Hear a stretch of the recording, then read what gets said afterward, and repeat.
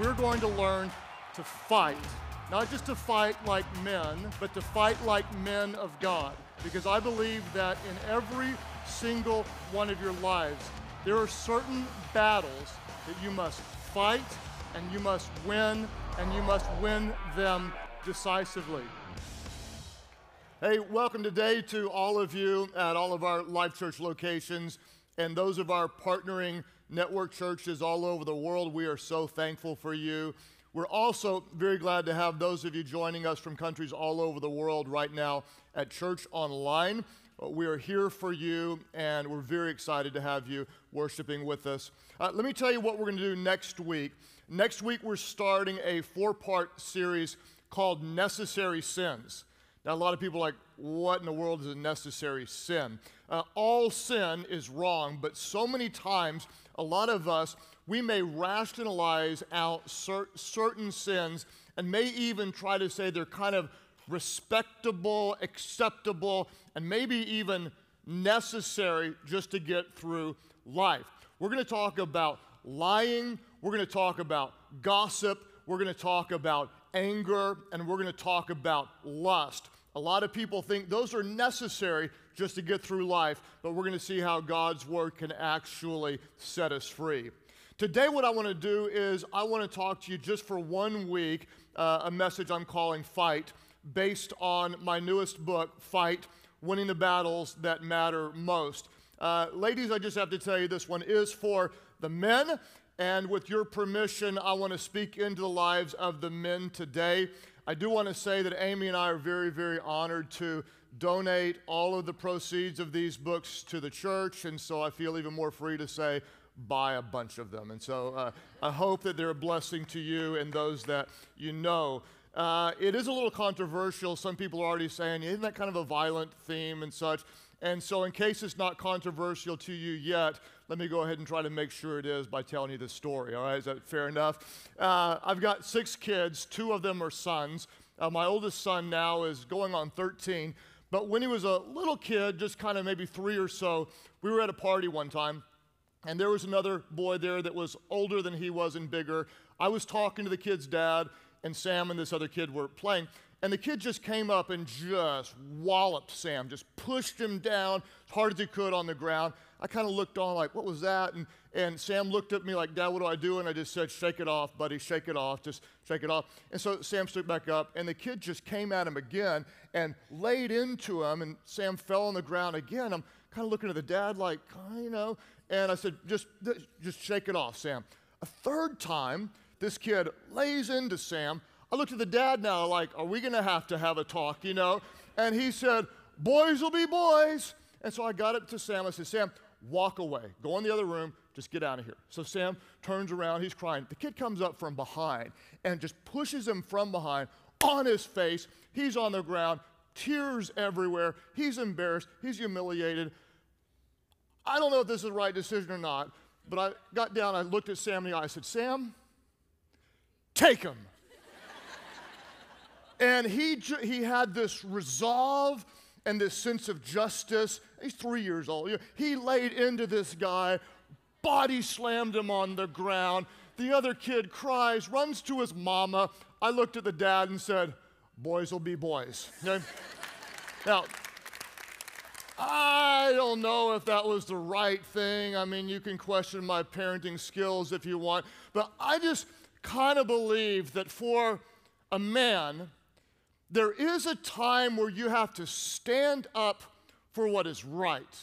If you don't learn to stand up for yourself at some point, you're probably never going to stand up for a woman. You're probably never going to stand up for those who are oppressed. And you'll probably never be able to stand up for your Savior, the Lord Jesus Christ. There is actually a time, I believe, for us as followers of Christ to draw a line in the sand and to take a stand. Gentlemen, if you're taking notes, I'd love for you to write this down. I believe with all my heart that men, you are created with the heart of a warrior.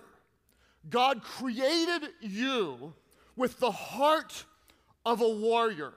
In fact, in the image of God, God is many things, and there are numerous powerful metaphors for his character and nature. One of them happens to be a warrior. Exodus 15:3 says, the Lord is a what? Say it aloud, and gentlemen, you give me a little extra passion today. The Lord is a warrior. That's pathetic, man. I'm not going to play this way unless you're going to help me out. Come on. The Lord is a what? Give me some passion. The Lord is a warrior. The Lord is his name. I believe that hardwired into the heart of every man is a deep desire to fight for what is right, to stand up for what is true, for what is pure, and for what is just. And I understand the pushback. Now wait, Craig, okay, I know you ate your Wheaties for breakfast this morning and all that kind of stuff. But Christians were supposed to be full of love and tenderness and mercy and grace, and that is absolutely and completely, unquestionably true. Jesus was full of love and full of mercy and full of grace. I mean, he was hanging around kids, and he had little lambs on his shoulder, and that is all true, but it's also incomplete. I believe at the same time, while he was the most loving person who ever lived, he was also the greatest warrior who ever lived. There is no question that Jesus was willing to stand up for what is right. I mean, I'm telling you, he would stand down the Pharisees, and there was a time when he would finally push back and say, no, that is dead wrong. You are nothing but a brood of vipers. I mean, this was like the lowest cut down. That's almost like a your mama cut down. I mean, he was, it's as low as it could get in that time. He went into the temple one time, and when they perverted the original use of the house of God and turned it into a place of profit, Jesus said, no, not on my watch. And he overturned the tables, and he pulled out a whip, and he drove the money changers out of the temple. In fact, there's even this one story, and I don't know what happened, and I can only imagine, but he was actually out on the edge of a cliff, and there were all of these guys around him, and they were there to push him off the cliff. And all we know, according to Scripture, is that he turned around, and when he did, the crowd parted, and he walked through the crowd. Now, you tell me. I'm imagining it, and I don't know what could have happened. I don't think he said, like, guys, please stop it, okay? I'm kind of thinking he probably had this look like, not today, boys. Carpenter arms, you don't want this. And the crowd parted. I don't know. Maybe I'm reading too much into it, but I'm not reading too much into the fact that he fought and won the greatest battle in history. When the sinless Savior became sin on the cross, said, Father, may your will be done unto me, and it is finished. I did what you sent me to do, and he conquered Satan, death, hell, sin, and the grave, and rose on the third day. And John, when he had a vision of Jesus coming back, his vision of the returning Christ was not just a uneducated Galilean homeschooled boy, but he said this, I saw heaven standing open, Revelation 19:11, and there before me was a white horse whose rider, Jesus, is called Faithful and True. With justice, he judges and does what? He wages war. His eyes are like a blazing fire, and on his head are many crowns. He is dressed in a robe dipped in blood, and his name is the Word of God. Coming out of his mouth is a sharp sword with which to strike down the nations. He will rule them with an iron scepter. If someone doesn't get ready to clap, you better go somewhere else. And on his robe and on his thigh, he has the name written, King of Kings and Lord of Lords. That is my Savior, one who simultaneously is full of grace and full of truth, full of love and full of justice, ready to turn a cheek and willing to step out and stand up for what is right. The greatest servant who ever lived, and simultaneously the greatest warrior that ever lived. So, men, the big question I have for us today is this. Gentlemen, where have all the warriors gone? Where have all, not just the men, where have all the men of God gone? And quite honestly, this has apparently been a challenge throughout history, that oftentimes the men who should stand up and fight for what is right are playing video games or something else, okay? In fact, we see a tragic verse in Exodus 22, verse 30, when God made this statement. Help me out with this. God said, I looked for a what, everybody? God said, I looked for a man. I looked for a man among them who would build up the wall and stand before me in the gap on behalf of the land, so I would not have to destroy it. I looked for this type of man, but what did God find? Scripture says, but he found none.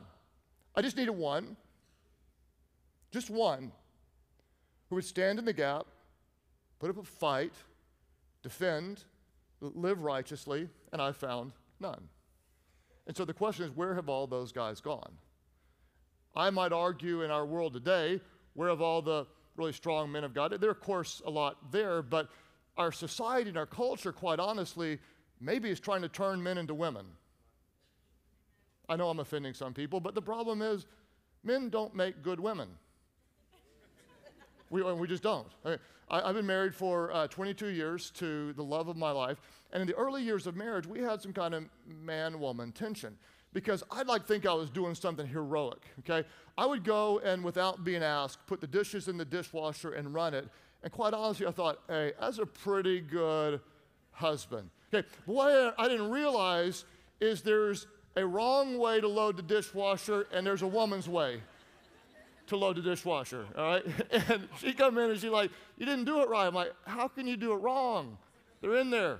They're wet.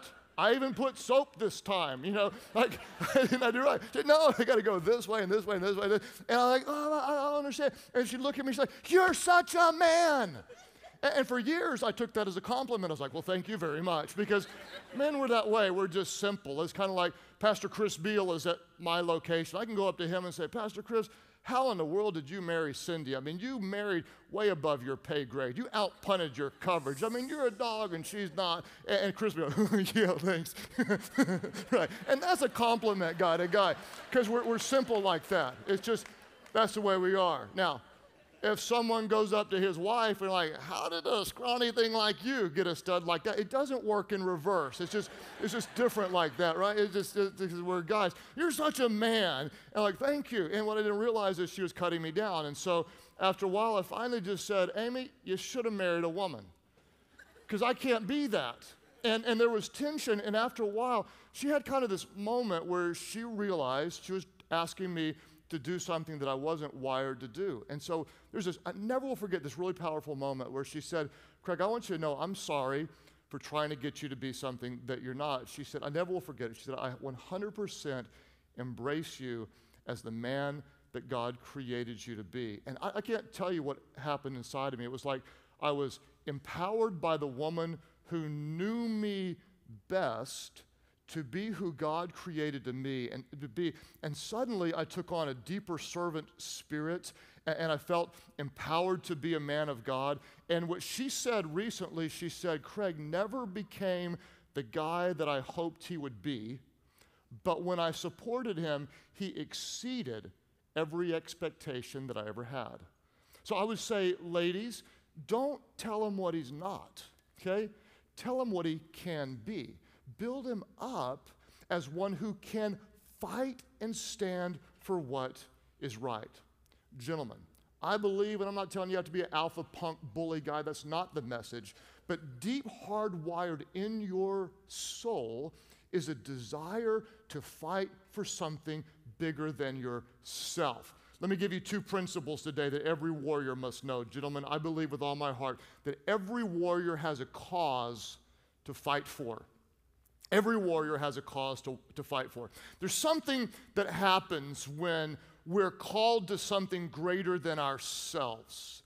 Nehemiah, when he was rebuilding the walls, and Sanballat and Tobiah, the enemies, came to try to distract and destroy, he called together the people and said this in Nehemiah 4:14, the rally cry. He said, "Don't be afraid of them, our enemies." And then he said, "Remember the Lord, who is great and awesome." And here's what he said to do. He said, "Fight for your families, your sons, your daughters, your wives, and your homes. Fight for something bigger than yourself." And I can guarantee you there was something in these men that came to life. Yes, that I will fight for those that I love. I will fight for our city. I will fight for my children. I will fight for our homes. It's kind of like the difference between movies. There's two kinds of movies. There's chick flicks and there's movies. Right? That's the way it is. I'm not against chick flicks. I kind of liked Downton Abbey. I just want you to know. I'm just saying. I don't know what you think about that. I may have lost points with the guys, but I kind of like Downton Abbey. But Braveheart, Gladiator, makes me want to worship God in heaven. There's something about Mel Gibson painting his face blue, riding on a horse, and said, "How many of you would trade all these days for just one day to come back and tell our enemies they may take our lives, but they'll never take our freedom?" I'm sitting there going, oh, if I only could have been born there, I would have painted my face blue and I would have fought my brains out. Why? Because there's something inside of us that says there's a cause for you to fight for. And gentlemen, I don't know what it would be right now for you, but some of you, you better get in the battle and fight for your marriage. Because if you don't, you're not going to have one. And you can do what a lot of guys do and say it got tough and you walk away, or you can do what a real man of God does and own up to your own sins and apologize and ask for forgiveness, or forgive when you've been wronged, or humble yourself and love her as Christ loved the church, and you fight for your marriage. Some of you, it's for your kids, because while you're off trying to be successful in your career, you may not have been successful being a dad, and your kids may be heading in the wrong way, and it's time you stand up and fight for them and bring them back to the place they should be. Some of you, financially, your boat is sinking, and you better start bailing out and say, "I'm going to fight for this because I'm going to wisely manage what God has put into my hands. It's not going to be about me. We're going to be givers, and we're going to be free," and you got to fight for that. Some of you, there may be an addiction that's been taking you down for years, gentlemen, and if you don't fight for purity and fight to overcome, it will take you out. You're created with a cause to fight for. In fact, I would say this, man. I would say until you find a cause for which you're willing to die, you will never truly live. You have a cause to fight for. The second thing, if you're taking notes, is this: a warrior without a cause to fight for will find the wrong thing to fight against. A warrior without a cause to fight for will find the wrong thing to fight against. In fact, in verse 3 of Acts 8, we see this with Saul, who was called by God to fight for the church, but without that understanding, he fought to destroy the church. In fact, verse 3 says, "But Saul began to do just that, to destroy the church, going from house to house. He dragged off both men and women and put them in prison." Now, if I can pause for a moment and just talk to the ladies for a second. If some of this language makes you uncomfortable, like, I don't like all this warrior violence talk, I can guess that perhaps the reason is because you might have been hurt by a man's strength gone bad. And I need to just say right now, I don't understand that firsthand, but I can only imagine how that feels. And I don't know how it's going to work on the other side of this life, but I'm guessing we serve a just God. And I don't know how any man who's used his strength to hurt a woman or hurt a child, I don't know how he's not going to answer to God for that one day. There is no excuse whatsoever for a violent man. And I can understand why you would feel that way. At the same time, what I want to tell you is strength is not bad. When you've been loved and protected by strength, there's something righteous about that. The problem with men is if we're not fighting for the right thing, there's a fighting spirit in us. We end up fighting against the wrong thing. We'll fight against authority. We'll fight against our boss. Sometimes we'll be mad at ourselves, hate ourselves, and take it out on our wives or our children. We'll even fight against those who are trying to help us. A warrior without the right cause to fight for ends up fighting against the wrong thing. In fact, in my book, Fight, what I do is I look at, in detail, Samson in the Old Testament. He was a guy that was designed to fight for the freedom of his people, but he ended up fighting the wrong battles again and again. He was an incredibly strong man with a dangerously weak will. And we look in detail at how he fights the wrong battles, wins the wrong battles, and ultimately at the end gets it right, illustrating the fact that men, if you're not dead, you're not done. God's not finished with you yet, even though you may not be winning at what matters most today. I believe with the power of God, in a moment, things can change, and the warrior spirit within you can rise up, and you can fight as a servant, and you can fight as a warrior, and you can fight with love, and you can fight with strength, because in you, I believe, is the heart of one who wants to stand up for what is right, what is pure, what is true, and what is just. God has created you with the heart of a warrior. So, how do we fight? How are we called to fight? I want to just show you two things, and then we'll pray. Two ways you'll have to fight. Gentlemen, the first one is this. Sometimes you'll have to throw a punch. Sometimes you'll have to throw a punch. Now, I'm using this illustration as a metaphor, so if someone cuts you off in a church parking lot today, don't pull them over and say, well, Pastor Craig told me to do this in the name of Jesus. I'm laying hands on you. Okay, I'm not saying that. What I'm saying is, spiritually speaking or emotionally, in some ways, you're going to have to stand up for what is right. And I love the way Samson did this at the end of his story after he messed up again and again and again, got a really bad haircut after flirting with Delilah and even more. And he was created to set God's people free from the oppressive hands of the Philistines, and yet he ended up blind and wrapped up in a humiliating state. At the end of his life, verse 28 of Judges 16, he throws a punch. I love this. Samson prayed to the Lord, Sovereign Lord, remember me again, O God, and please strengthen me. I love this line with all my heart. Please strengthen me just one more time. There's something about this that resonates with me. I don't need two chances, God, just one. There's some of you, you may be at a place like that today. Just one, God. Give me one shot. I've had forgiveness again and again and again and again, and I don't need two.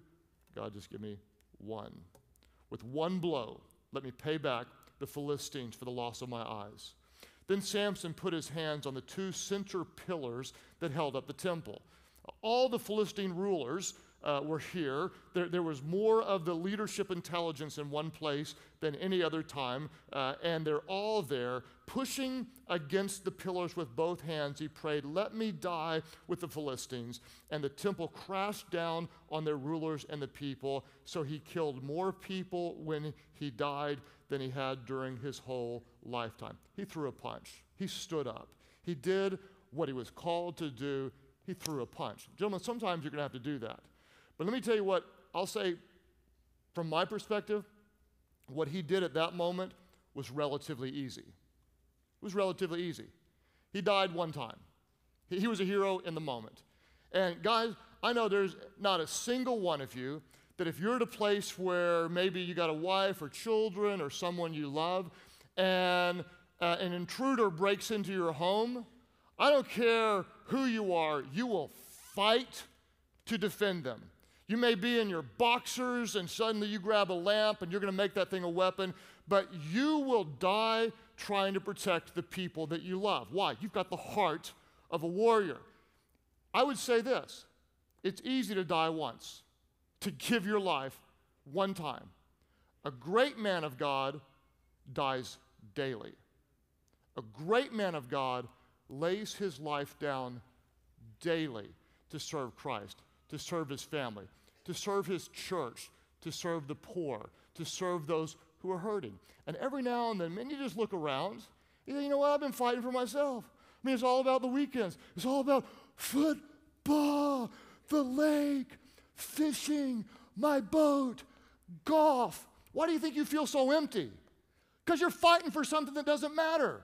Don't you dare waste your passion and your calling just enjoying life for yourself. Look around at something that bothers you, that gets down in your soul and say, no, I don't think I'm okay with this. I mean, the fact that there's this kid that doesn't have a dad and his mom is working 3 jobs, and you know what? He needs a role model. I'm not okay that he doesn't have one. Then throw a punch and do something about it. You may look around and say, yeah, there's people in the world that clean drinking water could solve the majority of the problems they have. Rather than buying a newer car, why don't we throw a punch and take what we've got and do something about this? Something comes to life inside of you when you do that. You may look at a family and just say, hey man, they don't have anything and Christmas is coming up, and hey, instead of doing so much for our family, why don't we do something for somebody else? You may look at some cause that just gets down in your soul, and you look at it and say, this isn't right. God couldn't like this, and I don't like it. You know what? Not on my watch. Not while I'm here. And you throw a punch, and you say, I'm going to stand up for this.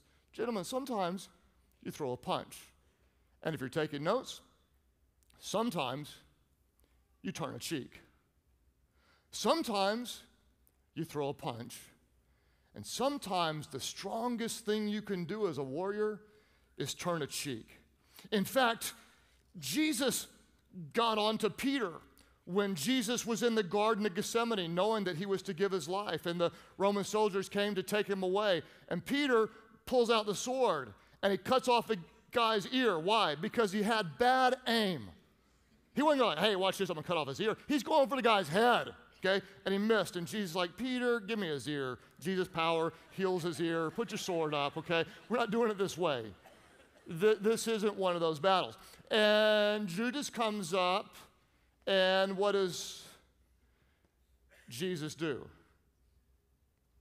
He lets Judas betray him, and kisses him on the cheek. He turns a cheek. He teaches if someone strikes you, you turn the cheek. He never says what to do if they strike you twice. I'm just saying. But he says if they strike you once, turn the cheek. So, men, the sword or the punch is not our best weapon. Our best weapon is always God's love through us.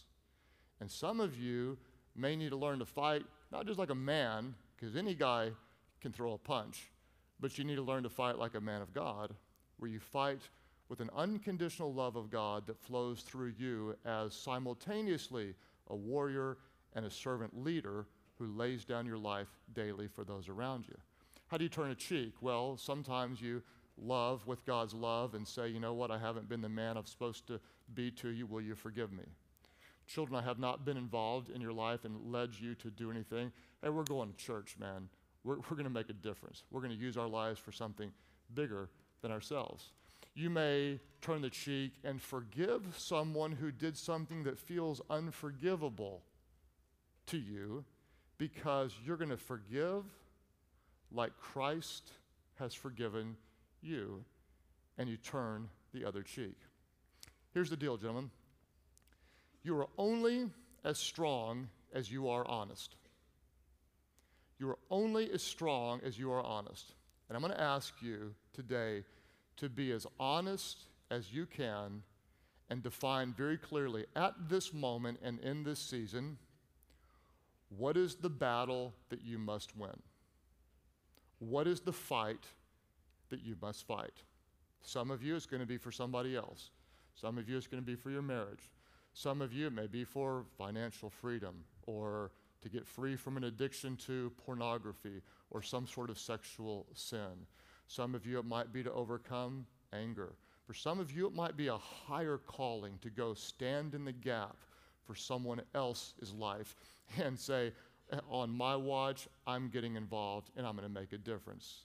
God says, I look for a man who would stand in the gap, fight the battle, make a difference. But he found none. If God comes looking here, I believe he's going to find many.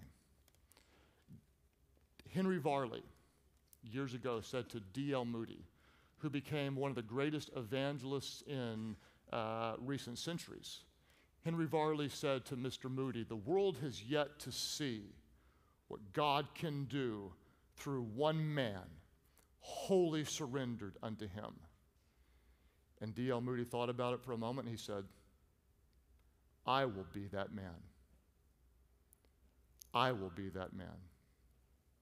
The world has yet to see what God can do through one man, wholly surrendered unto him.